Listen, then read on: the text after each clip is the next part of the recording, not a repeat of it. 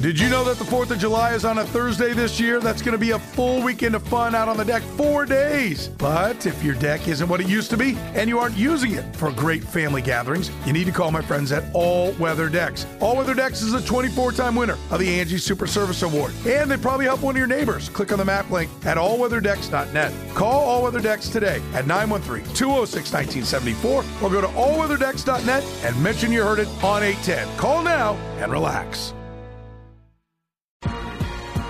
Garrettson and Toth presents The Shift with Jack Johnson on ESPN Kansas City, 1510 AM and 94.5 FM. It is Tuesday, and it's another edition of The Shift on 94.5 FM and 1510 AM ESPN Kansas City. I'm your host, Jack Johnson, alongside Marco Marquez. Shout out to our presenting sponsors, starting with Garrettson and Toth. They handle the most complex felony, federal, or state criminal defense cases. You'll find them in doing that successfully, helping criminal defendants all over the Kansas City area and Northeast Kansas for years. Also, be sure to visit Kim Howard and Associates Agency at 105th and Metcalf in Overland Park, or give Kim and her team a call at 913-649-2002. That's 913-649-2002 for a quote on your home and auto insurance today. And if you call that number and mention that you heard their ad here on The Shift, Kim and her team at American Family Insurance will give you a $10 gift card to Starbucks to use on whatever you would like, coffee, tea, breakfast items. It's your $10. All you got to do is call that number at 913-649-2002 and mention that you heard Kim Howard's ad here on The Shift. A little bit of an unorthodox start to the show today, and we are just a little bit about 10 minutes behind on our show, but I found this tweet from Dov Kleinman on Twitter, at NFL_Dov Kleinman, does a great job covering the NFL, has a trustworthy following as well. Over 129,000 followers, actually about 129,500 followers on Twitter. He reported this about 15 minutes ago. Report, Patriots coaches were instructed not to be too hard on Mac Jones in an effort to protect him from being too critical of himself. There was an issue in 2021 with Jones struggling after getting yelled at, sources told Henry McKenna at McKenna Analysis on Twitter. She's an AFC East reporter for Fox Sports, so definitely around the area and covering the New England Patriots. What is fascinating about this is it's something we've kind of always seen with Mac Jones, and we have talked about Mac Jones a few times on this show, and this will probably be the theme of this show, the shift that is, for the offseason, right? When we're talking NFL, it's not always going to be Chiefs-centric because the Chiefs are not always in the news. Sometimes it's going to be somebody elsewhere in the AFC or the NFC, for that matter, where a storyline emerges. But I didn't want to go through today's show without at least mentioning this Mac Jones story. If you have listened to the shift before, you would understand that I am not a very big fan of Mac Jones. He seems a bit whiny. He seems very entitled to that position. I thought the Patriots were better last year when Bailey Zappi was on the field. I mean, Mac Jones, even through the draft, when he was coming out of Alabama, never felt like a high-ceiling type of quarterback. Yeah, he could have fit in New England because Tom Brady was never a high-ceiling quarterback. But it was ridiculous and foolish to think that they could channel some sort of Tom Brady within Mac Jones because both quarterbacks weren't as mobile, both didn't have a very big arm. Thing is, though, Tom Brady was very coachable early on. I'm not sure Mac Jones is as coachable. We go back to that, I want to say it was a Thursday night game, maybe a Monday night game. It was a primetime game, and it was against Buffalo. And Buffalo came into Foxborough. I made the stupid decision to roll with Mac Jones and the Patriots because I thought New England defense would be able to force a couple of turnovers on Josh Allen, and the running game would be effective for New England. But going back to that game, Mac Jones was terrible. He turned it over a couple of times. He was completely inaccurate. And as he's jogging off to the sideline, he's ripping the coaching staff. And he gets caught on camera mouthing the words, "We need to throw the effing ball." And Ramondre Stevenson for New England had been running the ball at a very effective rate in that game, and Mac Jones was terrible. And that, to me, pretty much cemented every idea or opinion I ever had on Mac Jones. That he wasn't this guy that was Head down, going to grind it out, not going to blame anybody else. If he played poorly, he's putting it on his shoulders. Mac Jones, in my opinion, coming out of the draft, seemed a bit whiny. Early on in his career, I thought he was whiny. I thought he was a very underperforming quarterback. I thought he was boring to watch. And then when you get the attitude problem, that's what cemented everything for me. Not to say that Mac Jones is the only quarterback in the NFL that's got an attitude problem. But this story is so glorious to me when you kind of come up with these ideas of a quarterback.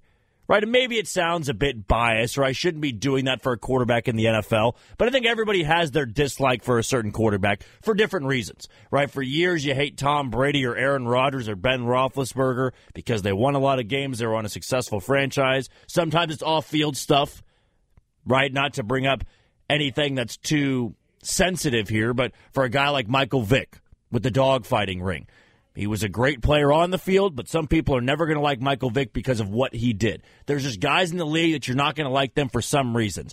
Very few of them, though, you can put into a box and say, I don't like them because of who they are as a person. It's because they're whiny. Sometimes you can dislike them because they're abrasive to the media. Maybe they're arrogant, they're cocky. I wouldn't say Mac Jones is cocky or arrogant. He just whines a lot.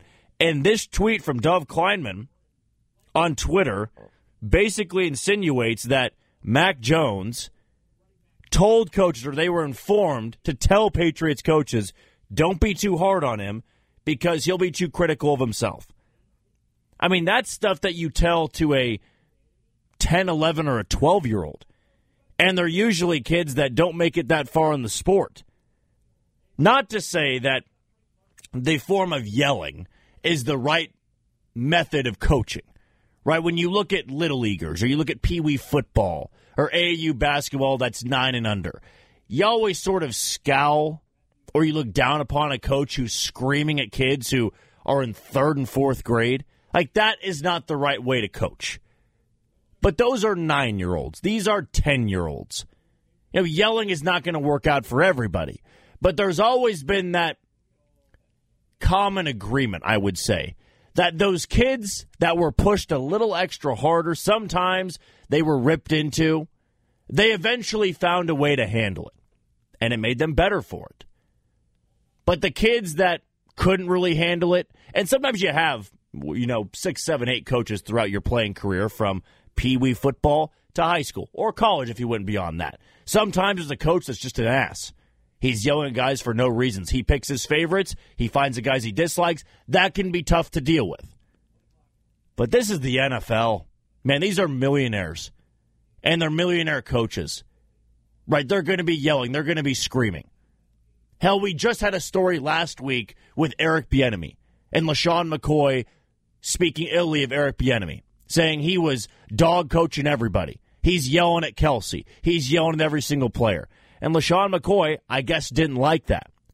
But LaShawn McCoy also has some credibility of being one of the better running backs of this generation. Didn't have a long lifespan, but which running back really does?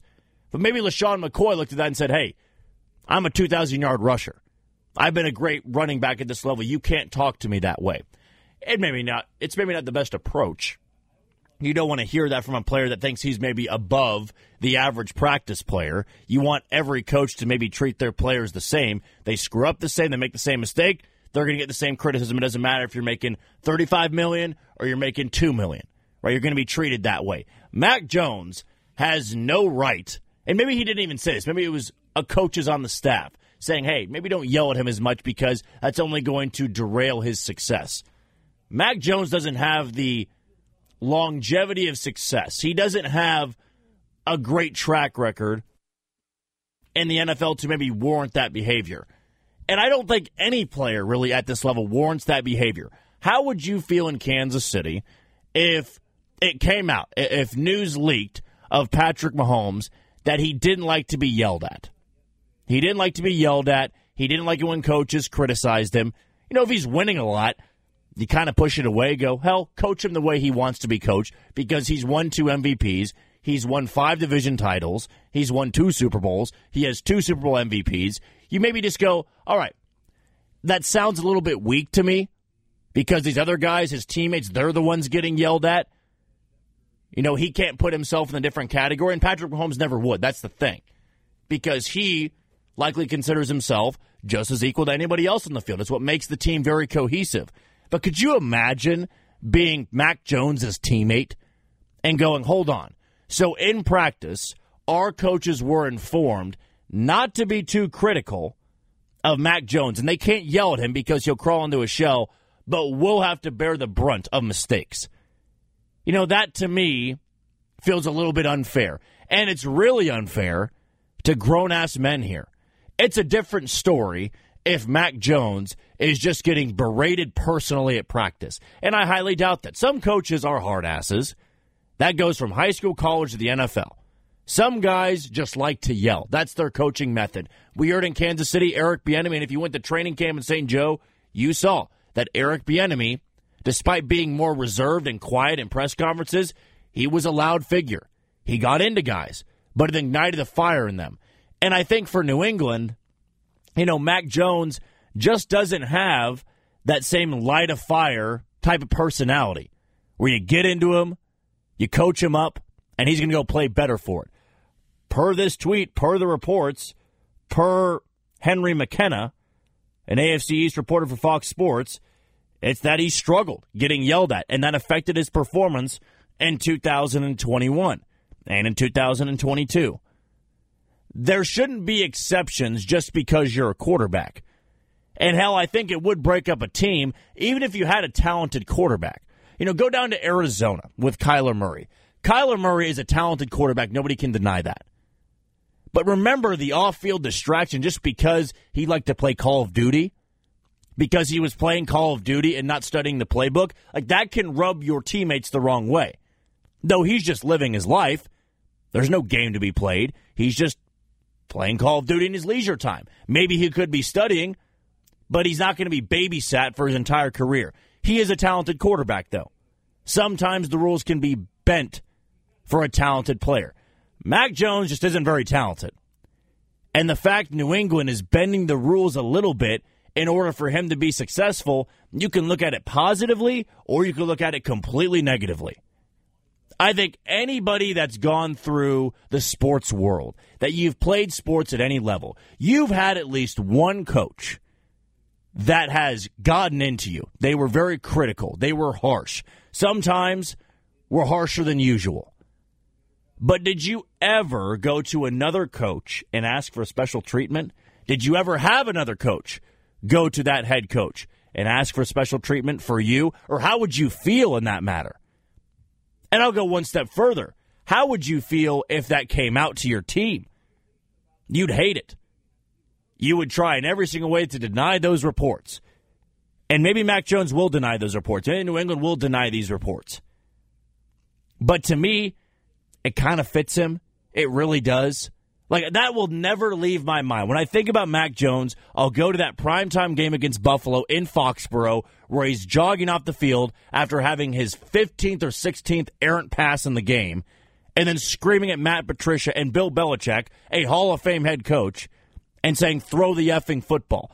You have no right to do that. There are better quarterbacks in this league than Mac Jones. Hell, there's a lot of them. You haven't seen Mahomes, Allen, Herbert, Burrow, Lamar Jackson be caught on camera screaming at their coaches from a distance, by the way. We've seen coaches and OCs and quarterbacks get into it on the sideline. Now, Tom Brady did it for years, but Tom Brady has sort of warranted that behavior. He can do that. As bad as it is to say, when you win 7 Super Bowls and you're that successful, who cares if you're humble or you're an ass? Who really cares? You're winning a lot of games. Clearly, Tom Brady's got the respect, and maybe he gets that respect by fear rather than being a glorious teammate. All sunshine and rainbows on the sideline, all positive. Some guys just aren't that way. But when you don't win a lot of games and you're not very successful, I can't really say you can go through with this behavior. You're not going to get a lot of respect. There's not going to be a lot of guys that follow you. I mean, could you imagine that game against Buffalo when you're Ramondre Stevenson and you're averaging over 5-6 yards a carry and your quarterback is on the sideline screaming, we need to throw the effing football? They're going, What the hell did I do wrong? We're running the ball effectively. You're the one that's not performing well. It was a bad pick by New England back then. It's a bad pick now. You could miss me with the Pro Bowl talk, that he got into the Pro Bowl his first year. We know how ridiculous and how stupid the Pro Bowl is. It sounds good to say you're a one-time Pro Bowler or a multiple-time Pro Bowler. All-Pro is what really counts. And Mac Jones isn't ever going to be an All-Pro quarterback. Hell, if it wasn't for New England being in dire straits for a quarterback, I don't think he would have started anywhere else. Like, New England had nobody when they drafted Mac Jones. And they bring in Cam Newton. Cam Newton plays for a little bit, and Cam Newton ain't it. And then it was Mac Jones, Brian Hoyer, and Bailey Zappi. There's no competition there. And for years, New England just had this structure. And I know we say it a lot on the show, but structure is such a big part of the NFL. They had it.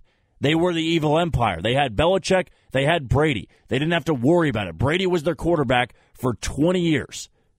You didn't have to worry about who the next guy was. And sometimes, when you don't get your next replacement in time, you get stuck with a guy like this. Now, Mac Jones could lead to the New England Patriots to a postseason appearance every other year. Now, they could go 10-7. They're never going to make it far because they're so limited at quarterback, and Mac Jones is never going to reach into that potential. That takes him to another level where he can win shootouts. New England will be successful in 2023 solely because of their defense. They've had games where they oddly score 45 or 50. It's never consistent enough. You put New England on the road in Cincinnati or in Buffalo or in Baltimore or in Miami in the postseason next year, you have any confidence they're winning that game? No. No, a lot needs to go right for Mac Jones to be a good quarterback in this league. And with this report now, with that leaking, I don't see how it's going to last much longer. Because Bill Belichick isn't going to put up with behavior like that, especially when you're a second-year quarterback. Like, to me, Mac Jones was that guy you just were supposed to dislike going into the NFL. No, he's from Alabama. On draft night, he became a meme. And then he's yelling at players. He's yelling at coaches. And he hasn't done much. Right? There's been guys that have underperformed. There have been guys that have become bust. And for some reason, Mac Jones and a lot of mocks going into his draft was slated to be in the top 5. It was all a smokescreen, though. And he fell to New England. And how fitting was that? And they went from Tom Brady to Mac Jones. He's not very athletic. He's undersized. Yeah, he's accurate. He doesn't have a very big arm, though. The other AFC quarterbacks are light years ahead of him. And there is a non-zero chance that with this current incoming draft class, with quarterbacks like Bryce Young, with quarterbacks like Will Levis, with quarterbacks like Anthony Richardson, those guys could surpass him in year one, depending where they go to. You know, Chicago mentioned, or it was reported out of Chicago, that earlier today, they're going to go with Justin Fields as their quarterback in 2023. Take that with a grain of salt. Could be smokescreen. You always hear this coming into the NFL draft. But Houston drafts second. Maybe they get Bryce Young. I think Houston could have that type of system where Bryce Young could thrive and already become a better quarterback than Mac Jones. In a blink of an eye, you know, Mac Jones could become the 9th, 10th, or 11th best quarterback in the AFC. And then you have this type of stuff coming out. Boy, New England right now has a problem at quarterback, and until they really admit they were wrong, they're going to be stuck in the mud. They're not going to be better than Buffalo. They're not going to be better than Miami. Hell, imagine if Aaron Rodgers goes to New York. New England, by far and away, will be the worst team in that division by 2 or 3 games. New England can't return to that level of success until they admit they were wrong with their quarterback. Mac Jones is not their guy. They can lie to you and say he is the future, he is our guy. He's not mobile. He doesn't have a big arm. He doesn't seem to be very coachable. He's a limited quarterback. He can win you 9 or 10 games. You're not going anywhere in the postseason. New England won't sniff an AFC championship game with Mac Jones. They could with somebody else, but until they admit that, New England's not going anywhere. Marco, with Mac Jones, I think more so than any other quarterback in the league. He just feels like that entitled quarterback. It's never my fault, it's the other guys. And I think we take for granted sometimes in Kansas City, and I'm sure Cincinnati fans feel the same way with Joe Burrow, feel the same way with Josh Allen in Buffalo, Baltimore with Lamar Jackson. Those are quarterbacks that take ownership of failures. When they play poorly, it's me first, it's not my teammates, it's not the play calling, it's not the coaches. Mac Jones, despite not having that much success early on in his career, it's never his fault. And now we get a report where they were reported, or coaches were told, instructed to not be as hard on Mac Jones to avoid him being too critical of himself, because that happened in 2021 and it affected his play.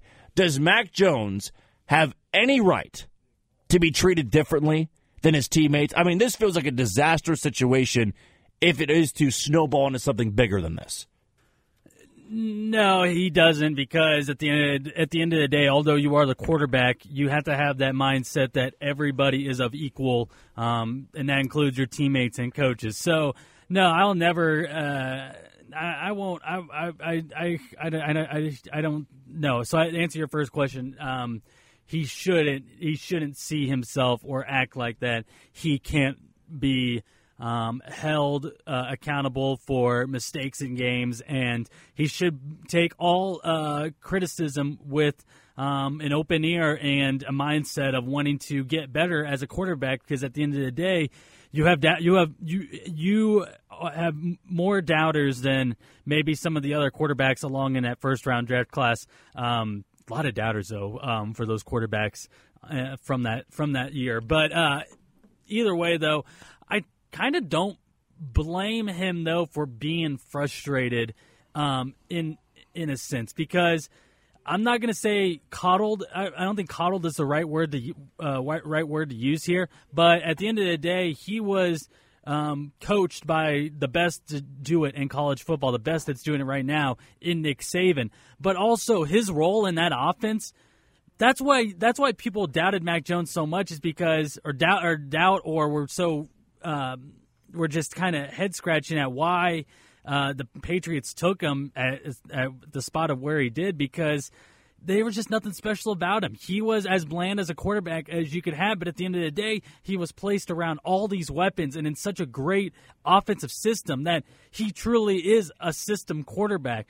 And so at the end of the day, the Patriots knew what they were drafting. I just don't think they've done well around him as far as coaching, because Jack, I almost called you Jackson. I'm so sorry. I'm not your parent. I'll ask you this. Who was the Patriots offensive coordinator this year? It was Patricia, but he was just there. But he wasn't calling the plays. Exactly. And what was Matt Patricia's role before as a coordinator, before as an offensive coordinator, and before he was a head coach in Detroit? Was it a quarterback's coach? No, he was the defensive coordinator. Defensive coordinator for the Patriots, if I'm right. So, damn it, now I got to check myself on that one, because I want to say he was, all right, maybe if he was the offensive coordinator. No, he was the defensive coordinator from 2012 to 2017. Thank you, Marco's old mind, for remembering that. Because I was so odd when Detroit hired him and then they brought him back as offensive coordinator. So he hasn't had a true offensive coach, offensive coordinator since he was in college, where he was on the best when he was quarterbacking the best offense in the nation. So this Bill O'Brien hire, I think, is a good one, and a movement in the right direction for New England, because Mac Jones is the future quarterback that you have there, but you also have a nice piece in Bailey Zappi that you mentioned. So no, he should not be complaining or as being as vocal with the criticism, because you're just not there yet. But I understand that you're definitely not the same place that you were when you were in college, when talking about offensive mind and being surrounded by offensive specialists. So Bill O'Brien, who was the quarterback's coach and OC down in Alabama these last 2 seasons, he comes in now as a Nick Saban coaching tree branch, however you want to describe it. So maybe there's something there, but you're not at that level yet, bro. So just don't worry. They're trying to help you, is what these moves are suggesting. So you're stuck for right now. You're going to be the future of this team. They didn't do well building around him, and I think they're finding that out now. If you gave me an over-under for years that Mac Jones will continue to be the quarterback for the New England Patriots, I'd set it at 1.5. And I think I'd take the under. I think Mac Jones gets 2023, and if he doesn't perform well, I think that's it. I don't know how you can look at Mac Jones. He's also not a young guy.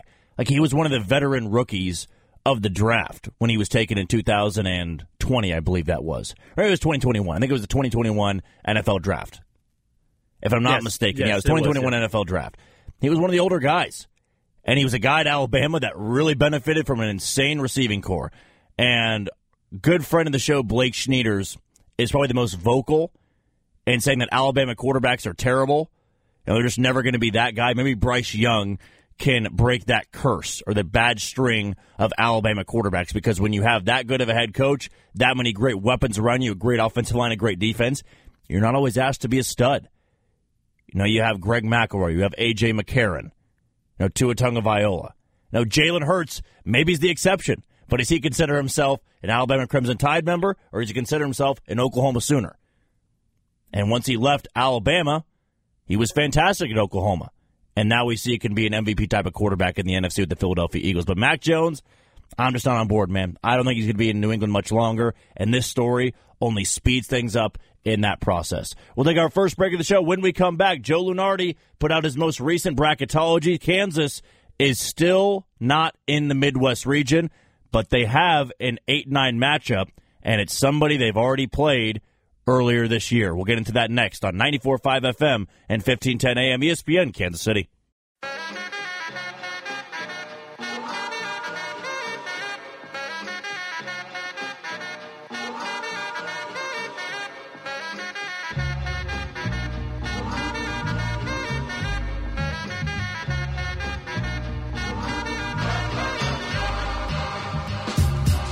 Back here on the shift on 94.5 FM and 1510 AM ESPN Kansas City.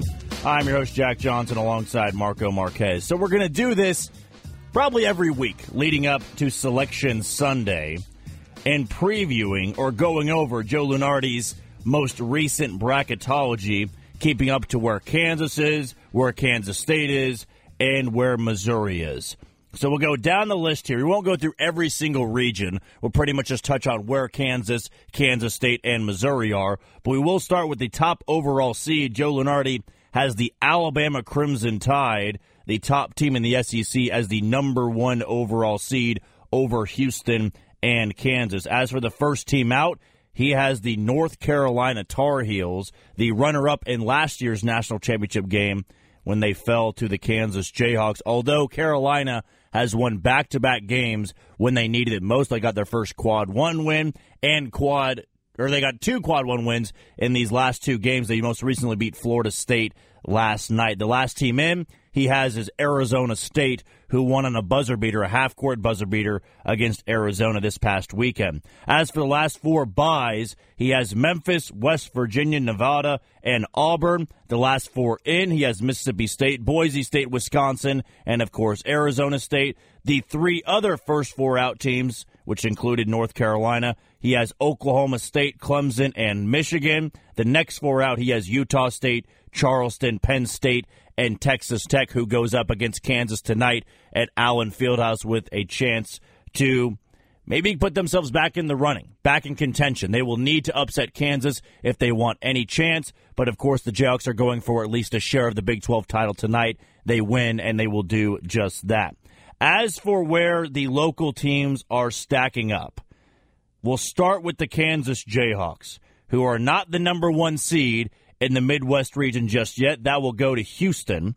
Unless Houston is to lose, I think the common perception is that Kansas will be stuck in either the West or the East.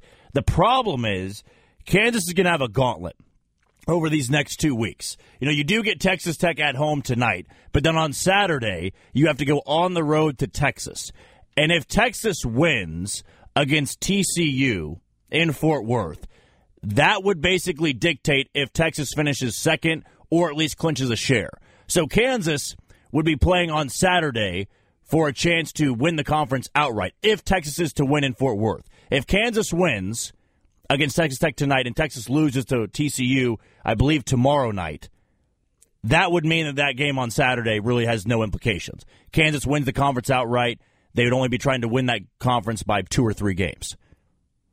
But unless Kansas runs the table, wins out these final two, and then wins the Big 12 tournament, I'm not sure they leapfrog Houston. And that's unfortunate for Kansas because that is a massive swing in being in the Midwest as opposed to the West. They'd either be playing the Sweet 16 Elite Eight games if they were to make it in Kansas City rather than Las Vegas. So right now, Joe Lunardi has Kansas as the number one seed in the Las Vegas region, the West region, which they'd play their first round in Des Moines. And then if they were to make it, they'd have to go to Las Vegas instead of Kansas City. So here's who Kansas would have if this were to be the bracket. They would get Texas A&M Corpus Christi as the 16th seed. And then how about this 8-9 matchup? The 8-9 in the West region, per Joe Lunardi right now, is Missouri as the 8 and Rutgers as the 9. So that is the mystery team, as we pointed out before the break, that Kansas has already faced. So how about that potential matchup if it were to happen?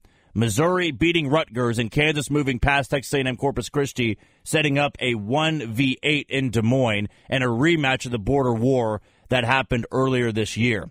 I still have my hesitation in Joe Lunardi picking a Kansas State or Missouri being in Kansas's region. I've seen projections. We saw Kansas State in that region with Kansas, I believe, in our last projection. We have not seen Missouri yet. I just have my doubts that the committee would set up a matchup that early in the NCAA tournament.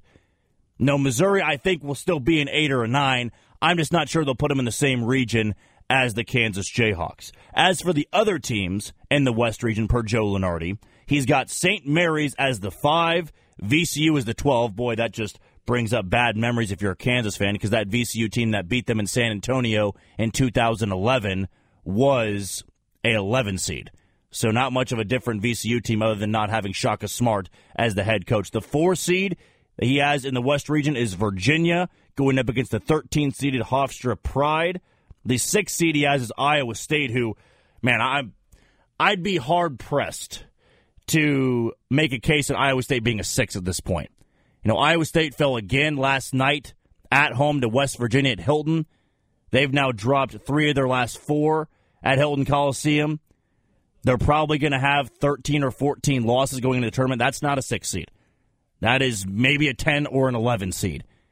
And there is still, I think, an outside chance that Iowa State maybe doesn't make it. If they lose out, it'll be a bubble watch team to sure for Iowa State, but they're not going to be a 6. Right now, though, Joe Lunardi has the Clones, the 6th seed, playing in Columbus against 11-seeded Auburn.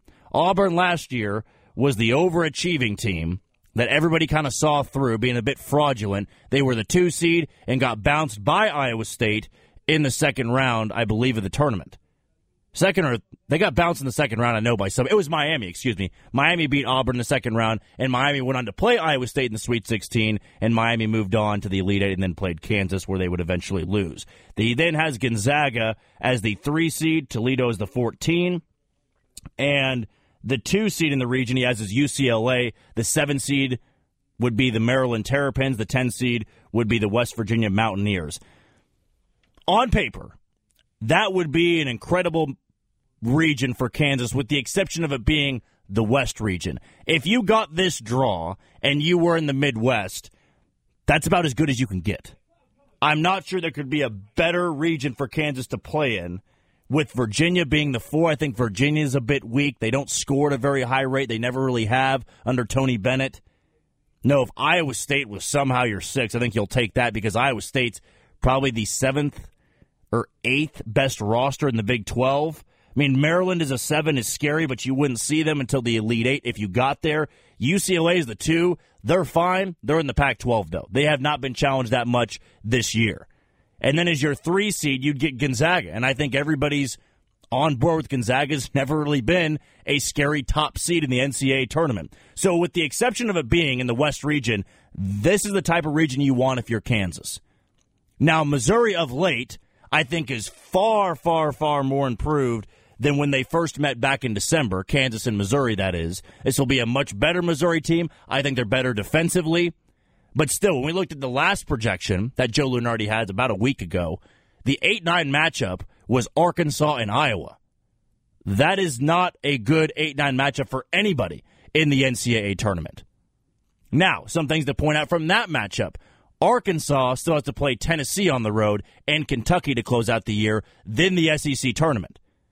They're not going to be favored to beat Tennessee. They may be favored to beat Kentucky, but Kentucky's hot right now. So the Razorbacks could have 12 losses going into the NCAA tournament. That's not going to put them at an 8 or 9 seed. They could slide down to a 10 or 11. As for Missouri, they could climb. Now, I could see Missouri moving as high as a 6 or a 7 seed. It's still a baffling thing that they're not ranked in the top 25. But Missouri would be a tough out for somebody as an 8-9. The thing is, though, I'm not sure Missouri is a great matchup against Kansas. That's kind of where the hang-up is here. Missouri thrives on being overly aggressive, trying to run teams out of the gym, but Kansas can outrun them. They're better in transition. They're better at rebounding. And we saw in that first meeting in December, Missouri couldn't defend Kansas. And Kansas is only better at that point. Missouri is better as well, but I just think it's a bad matchup for Missouri. I think if you're a Missouri fan like Marco is, you want to be an 8 or 9, probably more so a 7 or a 6 seed. Of course, you want to be a higher seed anyways. But if you were to be an 8 or a 9, I think you'd want to draw a Purdue or maybe even an Alabama. I hesitate in having Missouri playing Alabama because I don't think they'll put two SEC teams to meet in the first weekend. But I think you want to have Purdue as your 8-9. I know Zach Edey's there, the projected player of the year. He's 7'4". Missouri doesn't really have a guy that could defend Zach Edey. You could put Kobe Brown on him.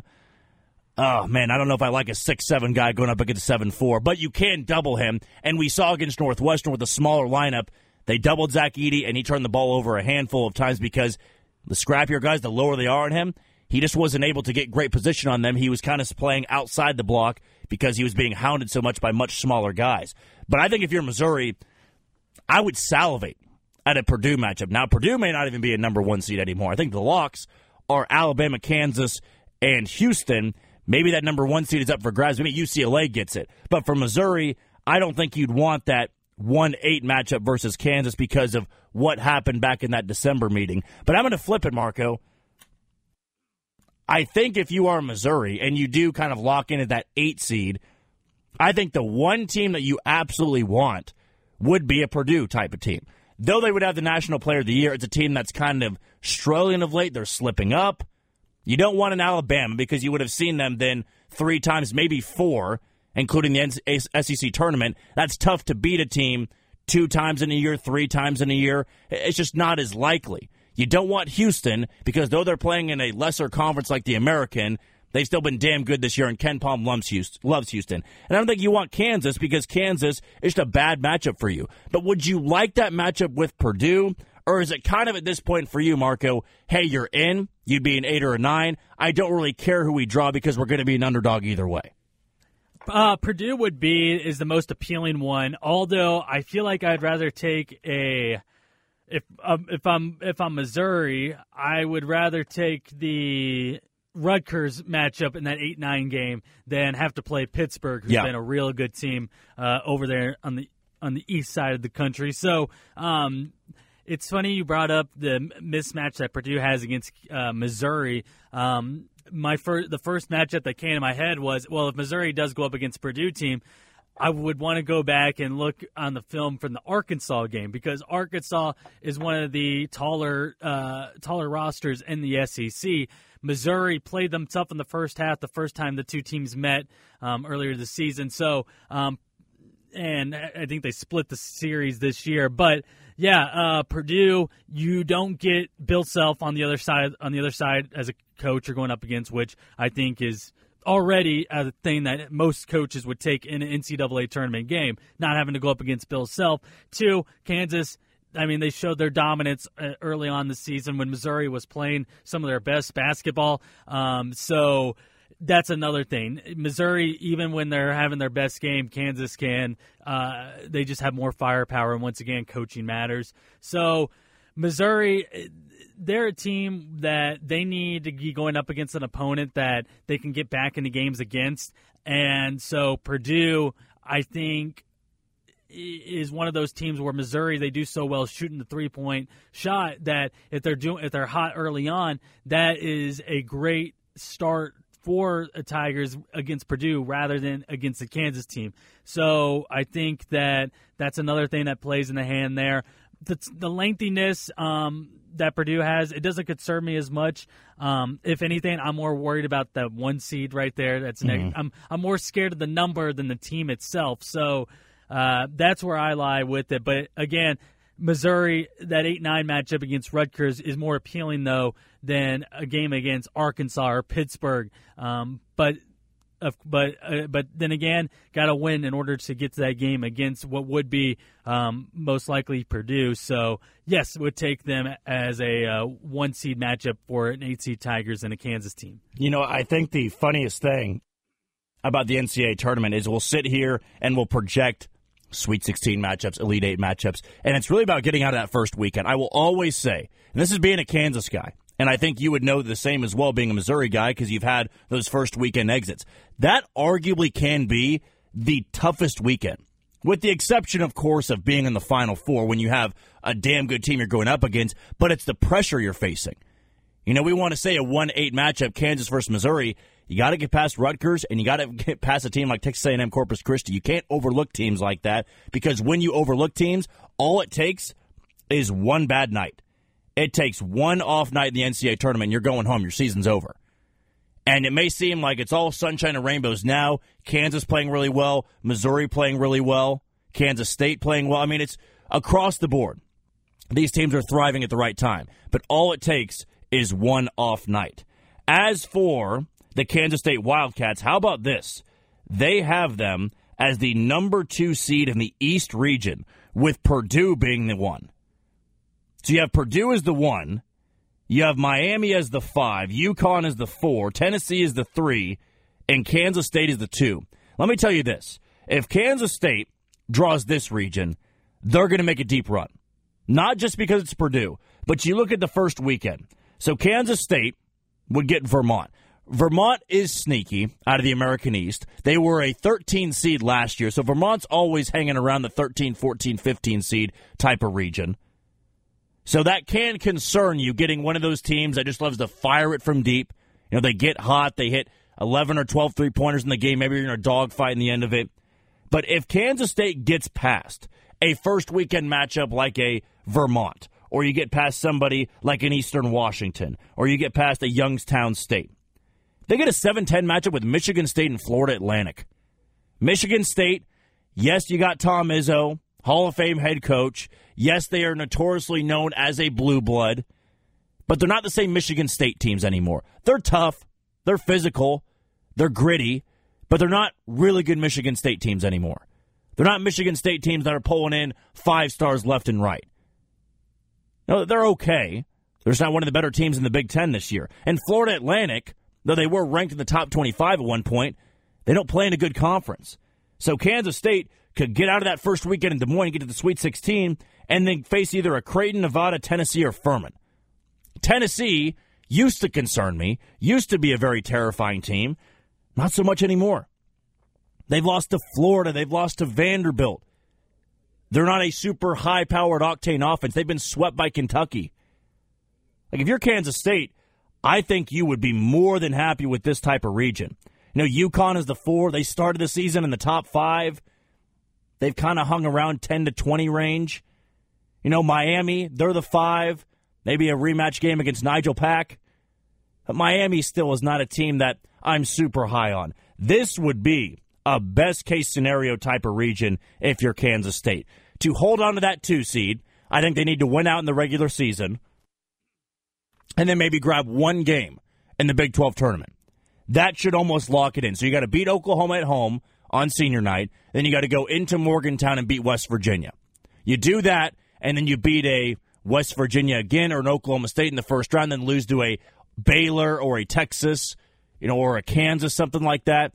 They're not going to bump you off the 2 seed. You'd finish the season then at 25-8. You'd be 25-8 going to the NCAA tournament. I think with your Ken Palm rating, I think with your quad 1 wins, Kansas State gets the 2 region. And if you get a region like this in the East, with the Sweet 16 Elite 8 being in New York, Purdue is your 1, Tennessee is your 3, UConn is your 4, Miami is your 5, that would be a dream scenario for the Kansas State Wildcats. So right now, per Joe Lunardi, he's got Kansas State as a 2 seed in the East. He's got Kansas as the 1 in the West and Missouri as the 8 seed in the West. We'll revisit this next week and see where all 3 of the local teams are matching up. But right now, let's wrap up the show with some Fact or Fiction. 5 questions, 5 takes, in under 5 minutes. Marco, fire away. Jack, Fact or Fiction, Mac Jones is cut by New England before 2024. See, I said it in the segment earlier. I don't think he's going to be the quarterback after 2023-2024 season. I think going into the 2024 season, he's not going to be the quarterback anymore because I don't think he's going to overperform or outperform his expectations. And New England's smart. They are a well-run organization. They know for them to get any further in this AFC East race and get back to some sort of relevancy, you got to move on from Mac Jones. Fact or Fiction, New England finishes last in the AFC East in 2023. I'm going to go fact on that. I think Miami's going to be better. I think the Jets will be better. And I think Buffalo will win that division. Miami will give them a run for its money, but right now I think New England is the least talented group. They got the best coach. But I think right now it's going to come down to quarterback play. I'm sorry to say it. I don't mean to be too harsh or harp too much on Mac Jones. This is a quarterback league. You don't have one. You have a guy with a limited ceiling. You're not going to finish higher than 3rd in your division. Fact or Fiction, KU and Missouri will be in the same region. I think it's a pipe dream at this point. I really do. I just don't see they're going to put a matchup of Kansas and Missouri in the second round. Not that early. Hey, I could be wrong. You never know what's going on in the committee's mind. I just feel like Missouri's actually going to bump up. I think Kansas will be a 1, and I think Missouri will finish around a 7 seed, which then would put a very unlikely matchup if they were to meet in the Sweet 16 of the Elite. I think it would be an Elite 8 if they were a 7 seed. But if they're in the same region, I'm going to doubt that. I'm going to go fiction. I think it will be that Missouri will be in the West. I think Kansas is going to get the Midwest because I think they're going to finish out with all wins in the regular season and the conference tournament. Fact or Fiction, UCLA grabs the number 1 seed from Purdue. I'm going to go fact on this. Purdue is really slumping. I think Purdue will also lose pretty early on in the Big Ten tournament. They just don't excite me anymore. UCLA, they had a nail-biting win in Boulder against Colorado over the weekend. They don't really excite me either, but UCLA's in the top 5. I think they're going to leapfrog Purdue before it's all said and done. And lastly, Fact or Fiction, K-State makes it out of the first weekend.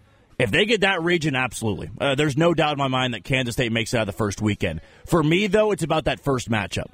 I think if Kansas State gets out of that first matchup, whether it be a 15 or 14 seed, they're going to beat whoever they meet in the second round. It's just kind of the role they get on. When they beat a team like that and they have no pressure, they're going to win that game. And even though they'd be a 2 or 3 seed, they've over-exceeded their expectations. So I'm going to go fact. I do think Kansas State makes it to at least the Sweet 16 this year because of who they have with Keontae Johnson, Marquise Noel, and they just need that third guy to emerge. I think that guy can be Naquan Tomlin. There is Ray Charles, so it's time to go. That wraps up another edition of The Shift on 94.5 FM and 1510 AM ESPN Kansas City. I've been your host, Jack Johnson, alongside Marco Marquez. We'll talk to you tomorrow at 10 a.m. You take it easy, Kansas City. And don't you come back.